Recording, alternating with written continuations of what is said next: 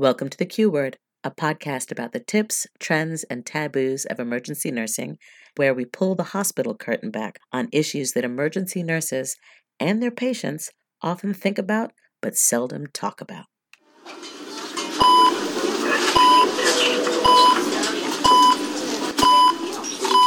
You found the Q Word Podcast.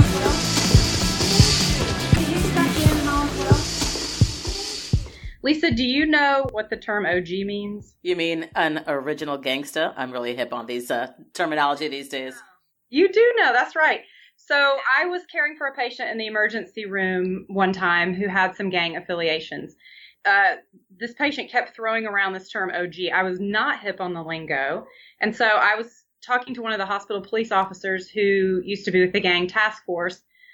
He was trying to explain to me what OG meant, and I was having trouble grasping the concept. And so he said, look, Nyssa, if the ER had an OG, it would be Donna Brannen.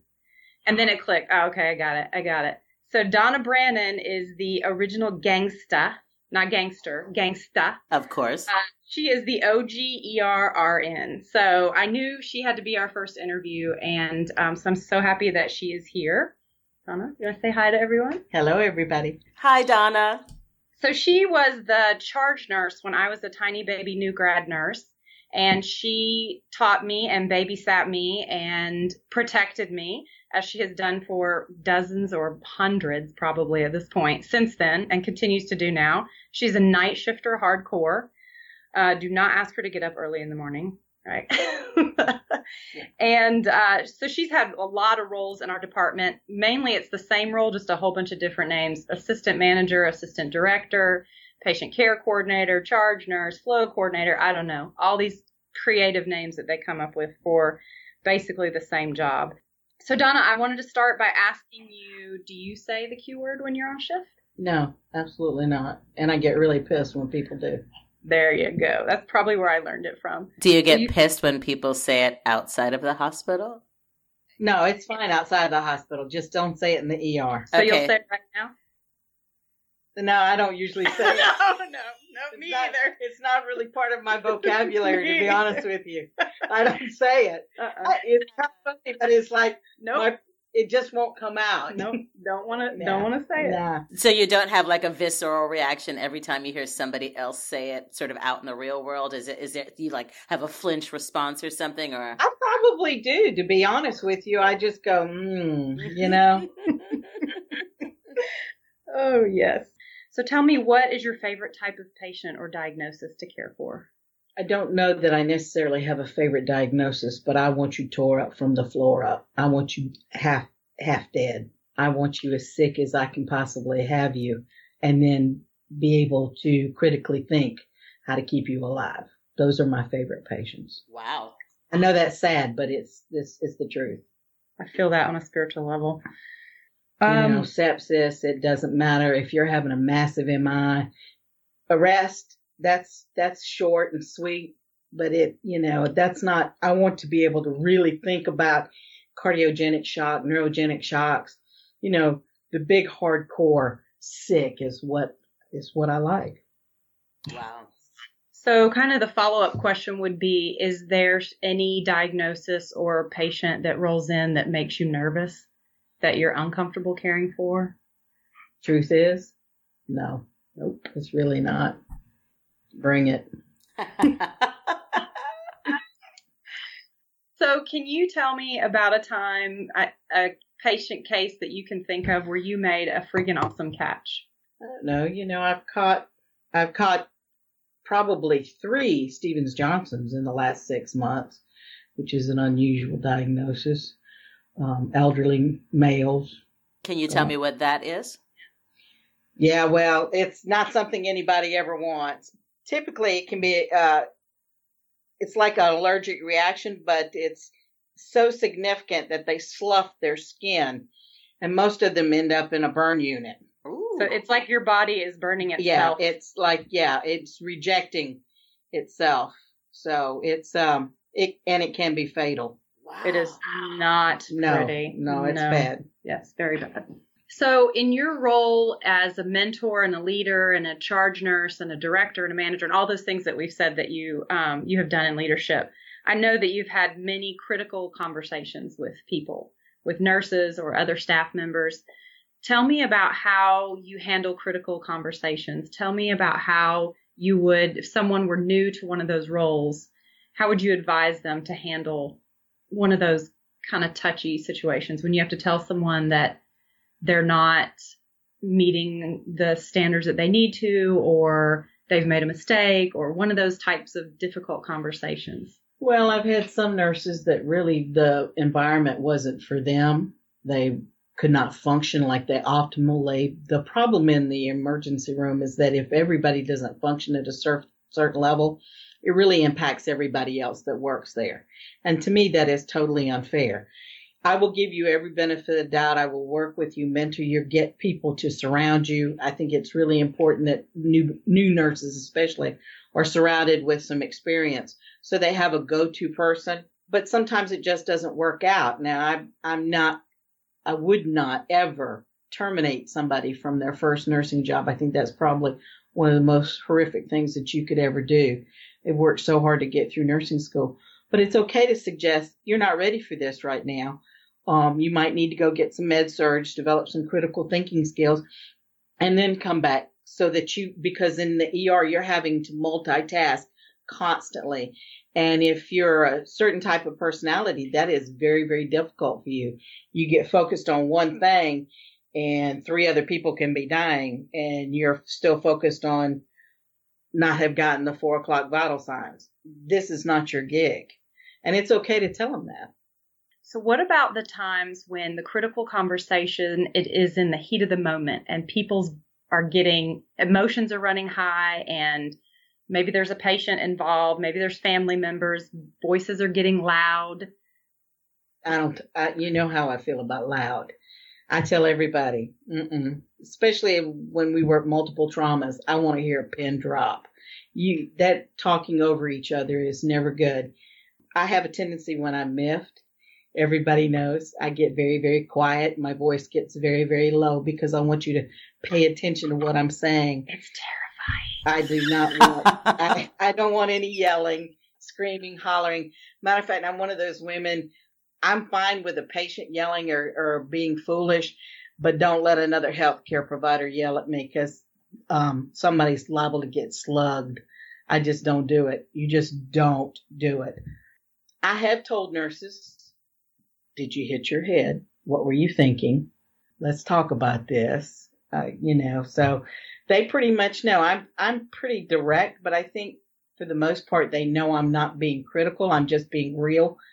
And it is an environment where, time is of the essence most of the time. So I don't believe in wasting it. What were you thinking? Did you hit your head? Now this is what we probably need to do to fix this. I do not like writing people up. It's nice. As a good friend of mine would say, it's a weakness. But I just don't like doing it. I don't know that it's productive. I think having a conversation, but I have learned I used to keep a calendar. And if I had to talk to you more than one time about something, I would then eventually say, okay, we talked about this on this day. We talked about this on this day. Now I'm not talking about it anymore. I need you to sign this piece of paper. And, it's kind of like memory tonic. But I think generally, if you just sit down and have a conversation and say, okay, tell me what you were thinking, what was going on in your head, what did you see? Because they do have a story. And at the end of the day, as human beings, I think we all just want to be heard. And so you have to really become a good listener. Yeah, there are 2 things that scare me when they get quiet in the ER. That's little babies and Donna. If you were precepting or mentoring, is probably a better word, a new grad nurse or a nurse who is new to the emergency room, do you have some little nuggets of gold that you always tell them? Things that maybe someone taught you that you pass on to them that's just good? I mean, I know you have a treasure trove of them. Let's hear some of them. Daylight will come. Daylight will come. That's night shift. That's night shift talk. I think the first 6 months of a new nurse's career, they're going, please, dear God, don't let anybody die. Please don't let anybody die. every time they walk in the door, and then they get to the point where it's like, okay, I got that part. I've seen enough resuscitations. I can get through that. I think just letting them know, listen, I will go up somebody's backside to get to you. It's okay. If you need me, you holler, but you've got this, just remind them what they've seen, what they've done, and that you're not far away and that you're there for them. I think really relieves a lot of that angst. There are a million little things. It's like, don't pay attention to numbers. Look at your patient.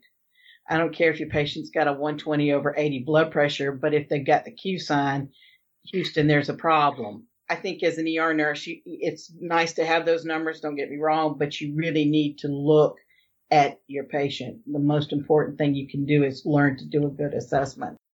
You are the staff nurse's charge nurse. People would follow you right off a cliff if you ask them to. So let's imagine that someone has just taken on the role newly as a charge nurse. So they've been given this responsibility newly. Is there advice or thoughts that you would give them about taking the role of charge nurse? Absolutely. Absolutely. Remember to be human. We all screw up. Don't hold it against people. You can't play favoritism. You have to treat everybody the same, whether you like them or not. You can't act as to whether you like somebody or not. It can't be personality. There are a lot of things you don't eat until they've eaten. You make sure that they know that you're there. You are constantly rounding. Tell me what you got, what's going on, what do you need. Make sure that no physician ever gets in their personal space. That's not allowed. Let them know that no matter what, you were there, that you'll take that bullet for them if need be. That goes with families. Sometimes they can be very hostile. You need to be willing to step in and go, no, you cannot run from confrontation. You can't avoid it. There are some hard conversations that you have to have with family members as about what's appropriate, what's inappropriate, cursing at the nurses, that kind of stuff. You've got to stand up for your staff. The bottom line, I think, to me, as a charge nurse, there's two major priorities. One is patient care. That goes without saying. That's why you're in the building, is to deliver good patient care. But the next most important thing is the staff. Your job is to take care of the staff, to see to their needs. And if you do that, and they know you do that, then you're right. They will follow you into hell because they know you're leading the charge. And that's the key. They have to know that no matter what, you're in the trenches. You're working alongside. You're not too good to wipe somebody's bottom. You're checking off blood. You're doing CPR. You're doing whatever it takes to get the job done. You're also facilitating what they need as far as equipment. Somebody gives them pushback. You're willing to get on the phone and go, excuse me, what's the problem? That kind of thing. And I think that's a huge part of this. Now, it doesn't always make you happy with everybody else in the building. They have glossy 8x10s throwing darts at it. Staff be very happy. Can you tell me more about the kind of confrontations you might have to get into from time to time with doctors? A lot of my students here at Harvard are going on to be doctors in the future, and I'd love for them to listen to this so that they know what they should keep in mind for what not to do when they become young doctors getting onto the ER. Yeah, well, the worst thing you can do is piss off an ER or an ICU nurse, because I will call you every 5 minutes to talk to you about somebody's flatulence. And I'll be honest with you, I've been doing it a long time, so I don't have a problem dismissing a physician. I had one not too long ago. I had a patient that had been in a trauma, that had a dissection. The attending trauma doctor was saying, Donna, I need this pressure, do whatever it takes to keep it there. And trust me, I was doing that, but she required a lot of narcotics. And this young little resident came in and he was trying. I was like, son, I'm not talking to you right now. Get DA on the phone. I can't have this conversation with you because I didn't have time to get him up to speed. There are some physicians that can, they're like everybody else. They're just kind of figuring out where they are in the food chain. And that's all right. But I don't tolerate you being rude or just generally being a dick. That's not okay. I had a thoracic surgeon go at a nurse in the ER one time, and he was being unmerciful. So I just physically put my body between him and the nurse and said, if you have an issue, you need to talk to me. I'm your girl. I'll deal with her. You deal with me. That diffuses a lot of things because there's something about this gray hair that works. They're just like, oh, dadgummit. It's like, what are you going to say to the old lady? I had a trauma doc not too long ago fling a tantrum in a patient's room, just young, immature, just being a jerk. And so I waited till he walked out and then told him that they would have to surgically remove my foot from his ass if he ever did that in a patient's room again. I love it. You just have to sometimes every situation is different and you got to get a feel for the physician and the situation. But at no time does anybody have the right to be rude or mean-spirited. That's not called for. And when that happens, it's okay to say, you're out of line. That was mean. I've asked a few physicians, do you talk to your wife that way? Because you're certainly not talking to me that way. I have a saying, I don't sleep with you. You don't pay my Georgia power bill. I'm not beholden to you. One of the things that Donna has taught me and many, many nurses is that doctor's orders are merely suggestions. Yes. Amen. I tell them all the time, orders, when you give somebody an order, they feel compelled to carry this order out just because that's just your upbringing from when you were a little child. It came across like an order from your parents. You felt compelled to do it. Well, I teach babies, especially baby nurses. Orders are like suggestions. If it's stupid, don't do it. At the end of the day, we're all human. Residents get tired. They make mistakes. If there's something that you're not sure about, you need to question it. I had an ER physician long years ago. He was a military physician. God love him. And they're a whole different breed. They're not used to civilians feeling the need to question them. And I shared with him the day that I fell under litigation for what he did or didn't do was the day he lost the right for me to question what he did or didn't do. And that's pretty much how I lived my life. So you just need to remind them that they're dealing with all kinds of personalities themselves, and I will tell you, it's a statistical fact. Physicians that are liked don't get sued, even when they screw up. They don't get sued.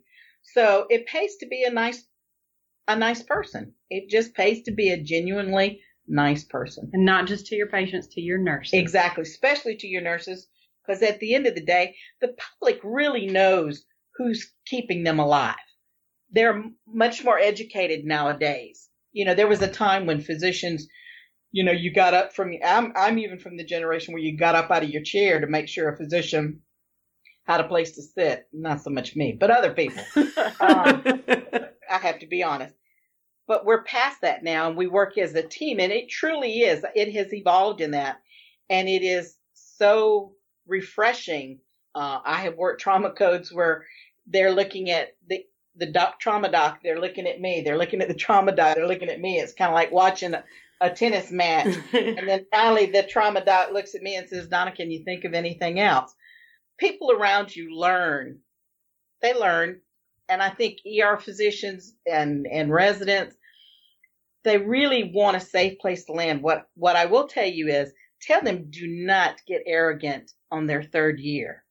Because invariably their first couple of years, they're your best friend. And then when they think they know something, they get amnesia. It's like, It is. And I've had to share with them, I was doing this job when you were thinking about getting your first piece of ass. So you need to back up.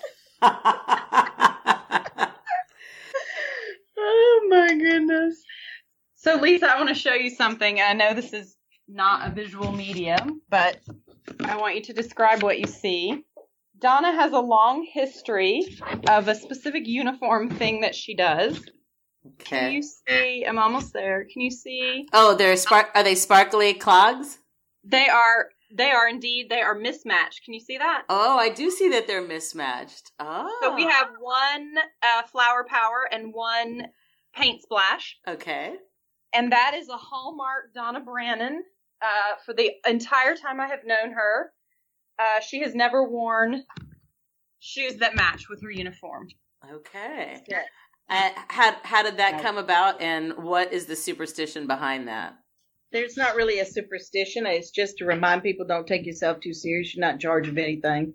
We're not charged. We're just cogs in the wheel trying to make it go round. And laughter, contrary to popular belief, is probably one of the best medicines around. People would look at my shoes and go, Donna, do you know they're mismatched? And I go, uh-huh. I said, you like that about me, huh? And they, or patients, they just bust out laughing because they think maybe you woke up late and you just put the wrong shoes on. And I go, no, I did that on purpose, and they let me be in charge. Are you scared yet? No, and they just bust out laughing. So it's just to remind people it's something whimsical. Don't be too serious, you know? It's not healthy. So I know Lisa probably doesn't know this. Donna, you might not know this either, but there's a little bit of a rivalry between ICU and ER. Just a tad. There's a little bit of a rivalry. Just a tad. So if you were speaking to an ICU nurse, how would you explain an ER nurse? Well, you know that picture that you see about the wires going every different direction and all over the place? Yes. That is an ER nurse. An ER nurse is able to see that chaos and make sense of it. And then you have this analogy of all these straight lines and everything's just perfect and everything's tagged and labeled. And that's an ICU nurse because that's the way they think. And that's wonderful. I'm glad they think that way. I did over 8 years in an ICU. So you made it out alive? Yes. And I saw the light? And I tell everybody that I'm a better ER nurse because of my ICU experience, but I was a much better ICU nurse because of my ER experience, because I looked at my patients. I didn't look at numbers, and vice versa. They go hand in hand. And the sad thing is that they're more alike than they're different. They just have a hard time figuring that out. But at the end of the day, it's not even about that. It's about the fact that you're bringing them work, okay? Most of the time, if they've got an attitude, it's because, I hate to say it, you're bringing them work. It's just like ER nurses that have attitudes with paramedics. It's not because they're bad medics. It's not because you don't like the paramedic. It's because they're bringing you work.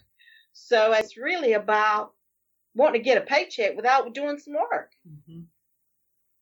That's craziness. It's good work if you can find it, but yeah, I haven't found it yet. What do you think is the hardest part about being an ER nurse? I think for most ER nurses, it's being able to juggle all the different hats that you have to be able to juggle. It's from going from a resuscitation where somebody just died, especially if it's a pediatric, and then going right into taking care of something else immediately, because at the end of the day, you don't have a choice, you know. And I know that's difficult. And I think with time, it gets a little bit better. I think you're able to compartmentalize it or put it where it needs to be. And everybody deals with things differently. I've been married to an ICU nurse for a long, long time.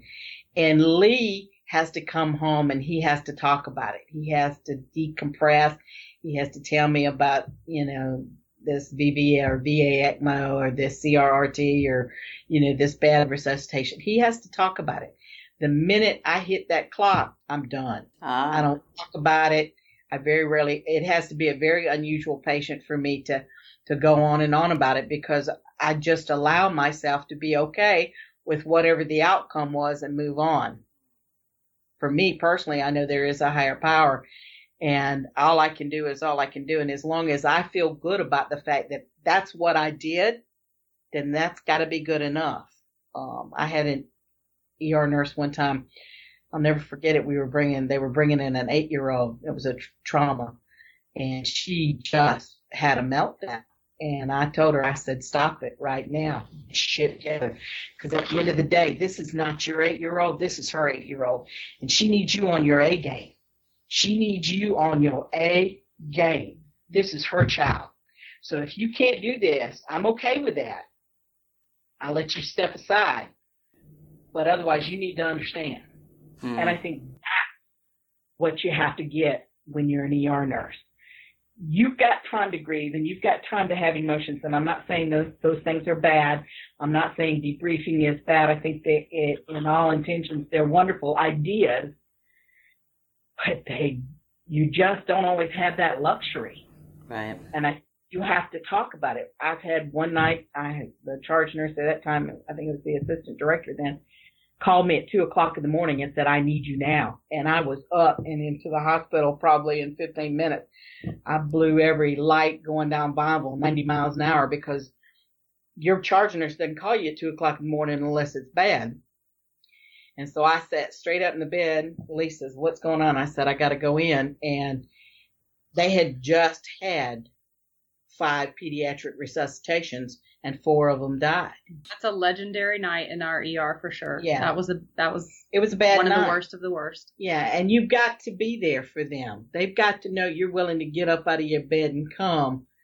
And they need to decompress. They need to talk about that. They need to deal with how their feelings are and how they were angry at the whole situation. And you've got to be willing to listen to it. Yes.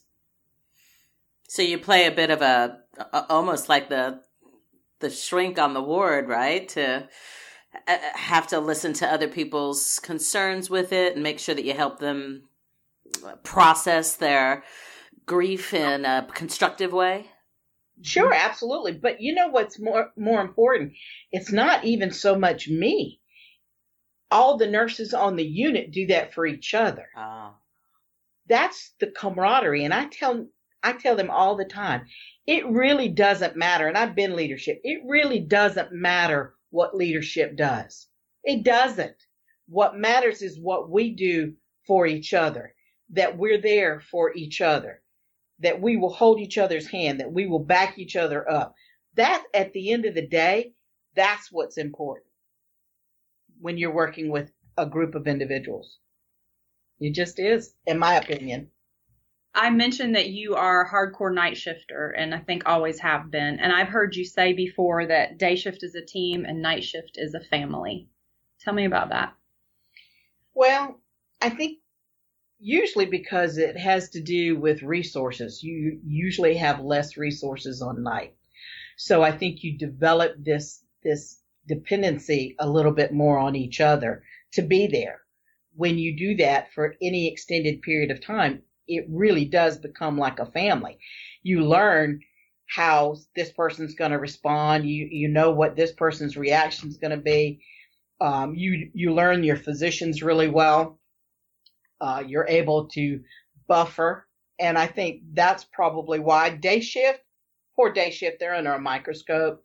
You've got clipboards walking around going, "Why haven't you done this? What are we doing here?" This, and you're having to stop what you're doing and explain something that's totally obvious to you to somebody it's not obvious to, which diminishes your respect for that person. But there's that constant intervention from somebody who doesn't do this. And it's transient. So, and I think day shift, they have a tendency to me, from what I see sometimes, to be a little cliquish. You'll have this group and you'll have that group and then you'll have this group, and they're all really, really close, and they are close inside the hospital and they're close outside the hospital, which is wonderful. And you have that some on nights too, don't get me wrong. But I think it really boils down to just resources, having to depend on each other a little bit more, just because you don't have ancillary. You don't have other people that can go into staffing. It's it. You know, when you come in and there's 12 nurses, there's 12 nurses. Yeah. You got to lock and load. I think that ER nurses have a culture of our own. ER night shift nurses have even a subculture of that, because you guys sleep during the day and are awake at night, and nobody gets that except for another ER night shift nurse. Yeah. You know? Go ahead. So there's a lack of your bureaucracy at night because all the pencil pushers are at home sleeping in their beds. Why do you think I work weekend nights? I got to really piss somebody off for them to come in at 2:00 in the morning on a Saturday. I told you she's at Harvard. She read between all those lines and got that from that. I got it. I'm sitting here going, maybe I should be working at night, because there's a lot of bureaucracy at Harvard that could be able to avoid. And don't get me wrong, I've played both roles, and important. You've got to have leadership, but you need a certain type of leadership. Lisa, I was telling you about sometimes when you are out in triage and there are no beds in the hospital and there are no beds in the department, the mood in triage starts to escalate and people start to get very upset. And as one person gets upset, it becomes contagious and they're feeling frustrated and they're sick and you get the picture. When I was a triage nurse and that was happening, oftentimes I would call Donna to come out and give a famous speech that she gives in triage. Donna, can you give us that speech? Ooh, the speech. I tell them if you're shot, stabbed, run over, hit by a Mack truck, having a massive coronary stroke, guess who's going to get the bed? This is life-threatening emergencies. That's what we do, and everything else we kind of work around that. They will get taken care of. I tell them I don't know how long it will take. I also explain to them acuity. The sickest gets the bed, and that's why we do a lot of labs and x-rays and those kinds of things now to try to determine where you are as far as this triage category. And most of the time, they just appreciate the fact that you've come out and spoken to them. It's all about reassuring them that you do care, that you do realize they're sitting out there, you do realize that they don't feel well. I think it's just about being acknowledged. Mm-hmm. It works miracles for the rabble that for about 30 minutes. Then you have to go back out there. Do it again. I wish there was a tape they could just reel it through. It would probably lose its effectiveness. They do get amnesia relatively quickly. So I think a regular guest star on this podcast is going to be my kidney stone, which was the first time I ever had to go to the hospital in an ambulance because I didn't know what the heck was going on with me and why I was in so much pain. There's an idea that if you get to the hospital in an ambulance, you're seen first and automatically given a bed. I'm beginning to assume that that's not correct. That is not correct. And that's another thing that I share with them. And I tell them whether you come in through the front door, whether you are flown in, whether you come in by EMS, the reality is that it's based on acuity. Got it. But you're right. That is a very common misconception. That is very common. Yes. Right. That's another thing that I teach baby nurses. That's a huge part of this. I share with them that this is not your emergency, it's theirs. You need to let them have it, okay? And literally my next question. And you need to acknowledge that because that is a huge part of this. The huge part of that just being heard. I tell folks all the time, you cannot measure people with your yardstick. You'll come up short. And the same thing goes with emergency. My emergency may not be what your emergency is. Mm. So Donna famously has a little black book, and every nurse would pay a lot of dollars to get their hands on a peek at that little black book. Tell me about the little black book. I heard it went through some changes recently. Well, it's fallen apart. I'm having to rewrite it. But I think it's silly for nurses to think that they have to have all that in their head. There are some things that you don't see every day, like a thyroid storm. How are you going to address that? Years ago, I just started writing things down, which pressor, in my opinion, works better for, and not necessarily scientific, what I have seen work better in certain situations. So, and you just jot yourself little notes about all these different things, different pressors, different rates. I'm an old nurse, so drugs that I'm used to, we used to use dopamine for everything. And I can tell you the dosage or how to figure the math dosage of dopamine, and nobody does that anymore. It's all done on a pump. Mm. I think it's just pearls, things that you've seen. What do you want to see in neurogenic shock? What do you want to see in cardiogenic shock? We had a patient not too long ago, and I happened to be in charge, and a baby nurse came and got me and said, Donna, I'm in trouble. This patient's in trouble. I need some help. And this chick is 30-something years old, and she's got a heart rate of 150, and they got dopamine. I said, cut that shit off. Cut it off. Mm. And dopamine makes your heart rate go up. Makes your heart rate go up. So if you already have a high heart rate. It's an inotrope. It's positive inotrope. But if you've already got a high heart rate, and your heart is already failing, which I could figure by just she had congestive heart failure, yada, yada, yada. I figured, no, this is not good for her. Cut that crap off. She needs some dobutamine. Fortunately enough, the cardiologist walks in. The first thing he says is, "Do you guys have any dobutamine?" And I was like, "Score." Vindication. Yeah, I like you, guy. So just, those kinds of things that I've come across, that I've seen, burn formulas, fluid formulas, pressors, all those kinds of things right there at my hand. So I'm not having to run to a computer. I'm not having to look stuff up. And it's just built over the years, adding this to that, this, and it's pretty much falling apart. The pages literally are disintegrating, so I need to rewrite. This is something you keep in your utility belt then, along with those few alcohol wipes and that stethoscope. Used to live in my pocket, and I pull it out. But a lot of the stuff, if you do it enough, the dosages of like epi, 2 to 10 mics, nitro, whatever it is, high dose heparin. You do it enough, you just know what it is. But I'm old, so if you ever have a brain fart, I can just pull it out of my pocket. Listen, if the black book ever goes missing, do not look for it with me. Okay. I don't have it. Yeah, you've got all that knowledge. You don't need it. Oh. So another thing I will tell you, Lisa, about Donna is that she has a family full of medical providers. She has a husband, Lee, who's an ICU nurse. What I want to know about that is, what's it like sleeping with the enemy? Oh, Nyssa. Sorry, Lee.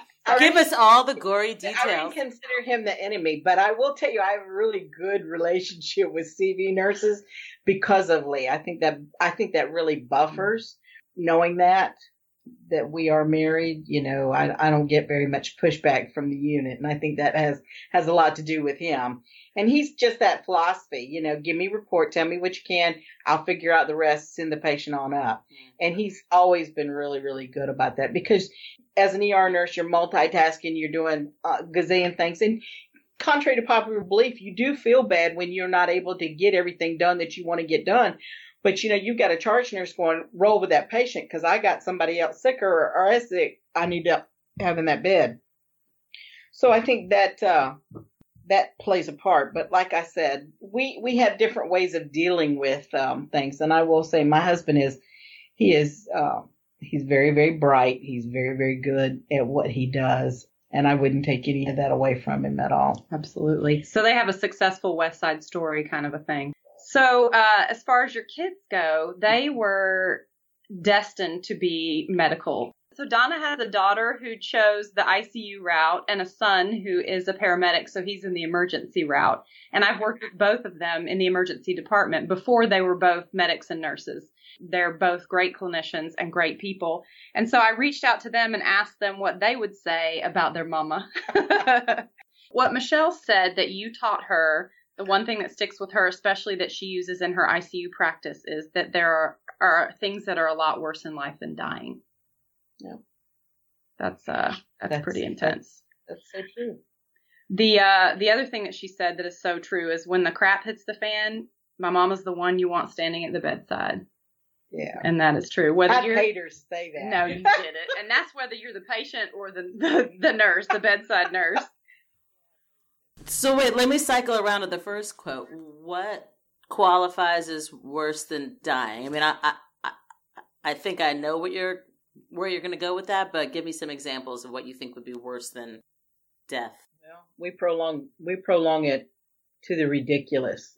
We've gotten really good at resuscitating patients who were basically dead. So now they're in a vegetative state, and we're feeding them, watering them, and turning them, and watching, you have them on so many pressors that their fingers start turning black, and they get these giant decubitus ulcers because their skin is necrotizing because it's not getting any oxygen or blood flow to it. And so rather than dying a peaceful, natural death, it's all chemicals or a ventilator keeping them alive. And sometimes it's not because somebody is well loved or revered. Sometimes it's because they're getting a paycheck. There are a lot of different dynamics. Typically, when you see somebody that says, "Oh no, save mama," whatever, it's somebody who's living in California who hadn't seen mama for 6 years.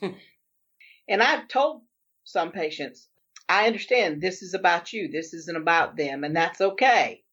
But we just all need to be clear about that. And a lot of times it's their sense of guilt or whatever they're reflecting on. Missed opportunity. Yeah, missed opportunity. Mm-hmm. So I think as physicians, they don't need to relinquish the power of common sense. I'm not asking anybody to play God, but when you know somebody is gone, it's okay to let them go.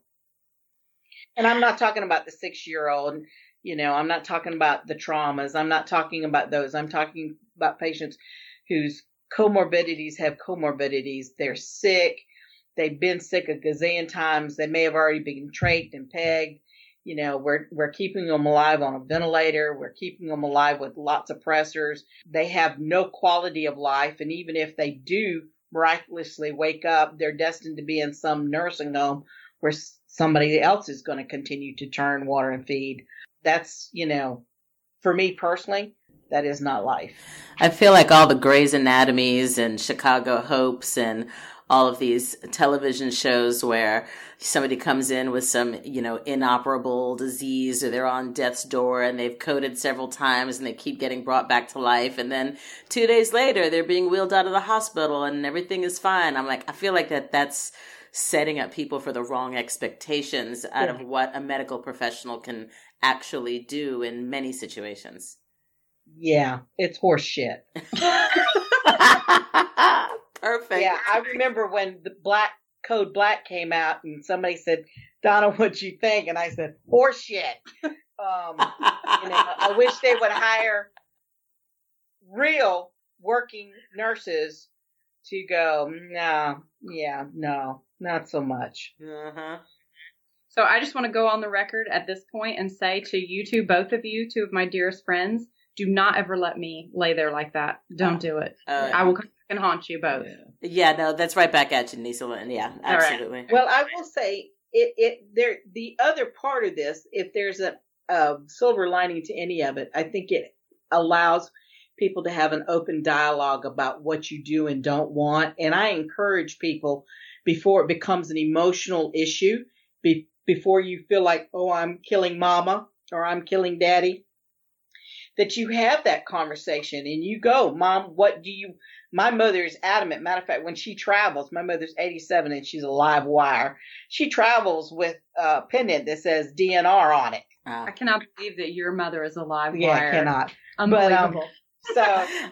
I think that's the time to have that open dialogue with family and friends and say, okay, you need to let me know how aggressive. Now, my sister's totally the opposite. She's like, do whatever you got to do. I'm coming back, so, and I am not her medical power of attorney beyond my husband for that reason.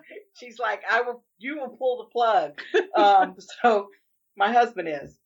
So when I reached out to Morgan, this is the story that he told me. He said that when he was in high school, he had a teacher who was a favorite of all the students, very influential teacher. And that just a few years after their class graduated, this teacher passed away sort of unexpectedly after graduation.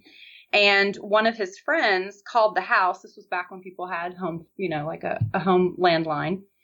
She called the house to talk to Morgan about the news and sort of mourn with him. And he wasn't home, and you were. And you picked up the phone, and you're the one that she ended up talking to. He said that she came back to him and said, your mother told me something that I will remember for the rest of my life. And that was, time doesn't heal pain. It only gives you perspective. That's correct. And this young lady evidently now works in a healthcare profession. And the particular office that she works in deals with a lot of geriatric patients. And so because of that, and they build relationships with these patients. And because of that, there's a lot of, their friends are passing away, their loved ones are passing away. And so she uses this piece of wisdom that you gave her way back in the day all the time in her job currently. Wow. Yeah. That's great. Yep. That's the truth.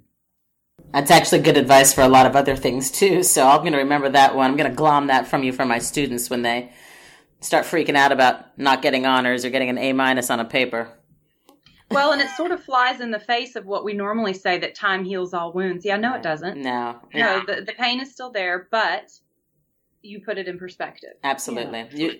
Well, you know, and some people come to terms with it and some don't. And everybody's going to grieve differently. And I think, you know, for some people, the more this one person is the center of your universe, the harder it is for you to get past that. And it's just a reality, but I think you have to be respectful of that. But it doesn't diminish. It just puts things into perspective. And the perspective is, I'm going to wake up tomorrow morning. I'm going to brush my teeth. I'm going to get dressed, and I'm going to do whatever I have to do to go about continuing to live. Whether, you know, and if you don't want to, then you choose a different route. So I kind of wanted to wrap this up with the thing that you always wrap up a shift with when you are the charge nurse. You always go on the overhead and say something to the staff. What do you tell them? I usually say, you were rock stars. You did an awesome job. Thank you very much. And what does that mean to the staff? You're the only charge nurse I've ever had that says that or does that. Well, I think it genuinely lets them know that they are appreciated and that it was noticed. I think one of the sweetest things that you can do to a baby nurse or to a new nurse or even an old nurse, it doesn't matter who it is. When you observe them doing something, going above and beyond, when you observe them taking care of a really sick patient, it's always wonderful to say, you know what? I watched you. You did an awesome job. You did great.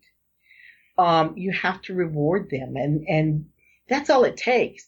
You know, don't get me wrong. We're in this to get paid. We've got Georgia Power bills but that will sustain them when a lot of things won't. Just the fact that you do notice, that you do appreciate it, and that you do verbalize it because people want to hear it. Mm-hmm. We want to hear at the end of the day that we're important, that we mean something, and that we matter. And it's always wonderful to acknowledge that because you're right. You do. And you have the right to hear it. But they need to know that they're appreciated. And they need to know that, you know, you're making $26 an hour. And trust me, you got your bell rung. And they couldn't pay you $56 an hour for what you accomplished last night. That's the point that they want to hear. My boss thinks I'm a rock star. That's right. Yeah. So, Donna, do you want to end it with a mic drop? Chunk it on the table, sister. Yeah. That's OGECRN mic drop.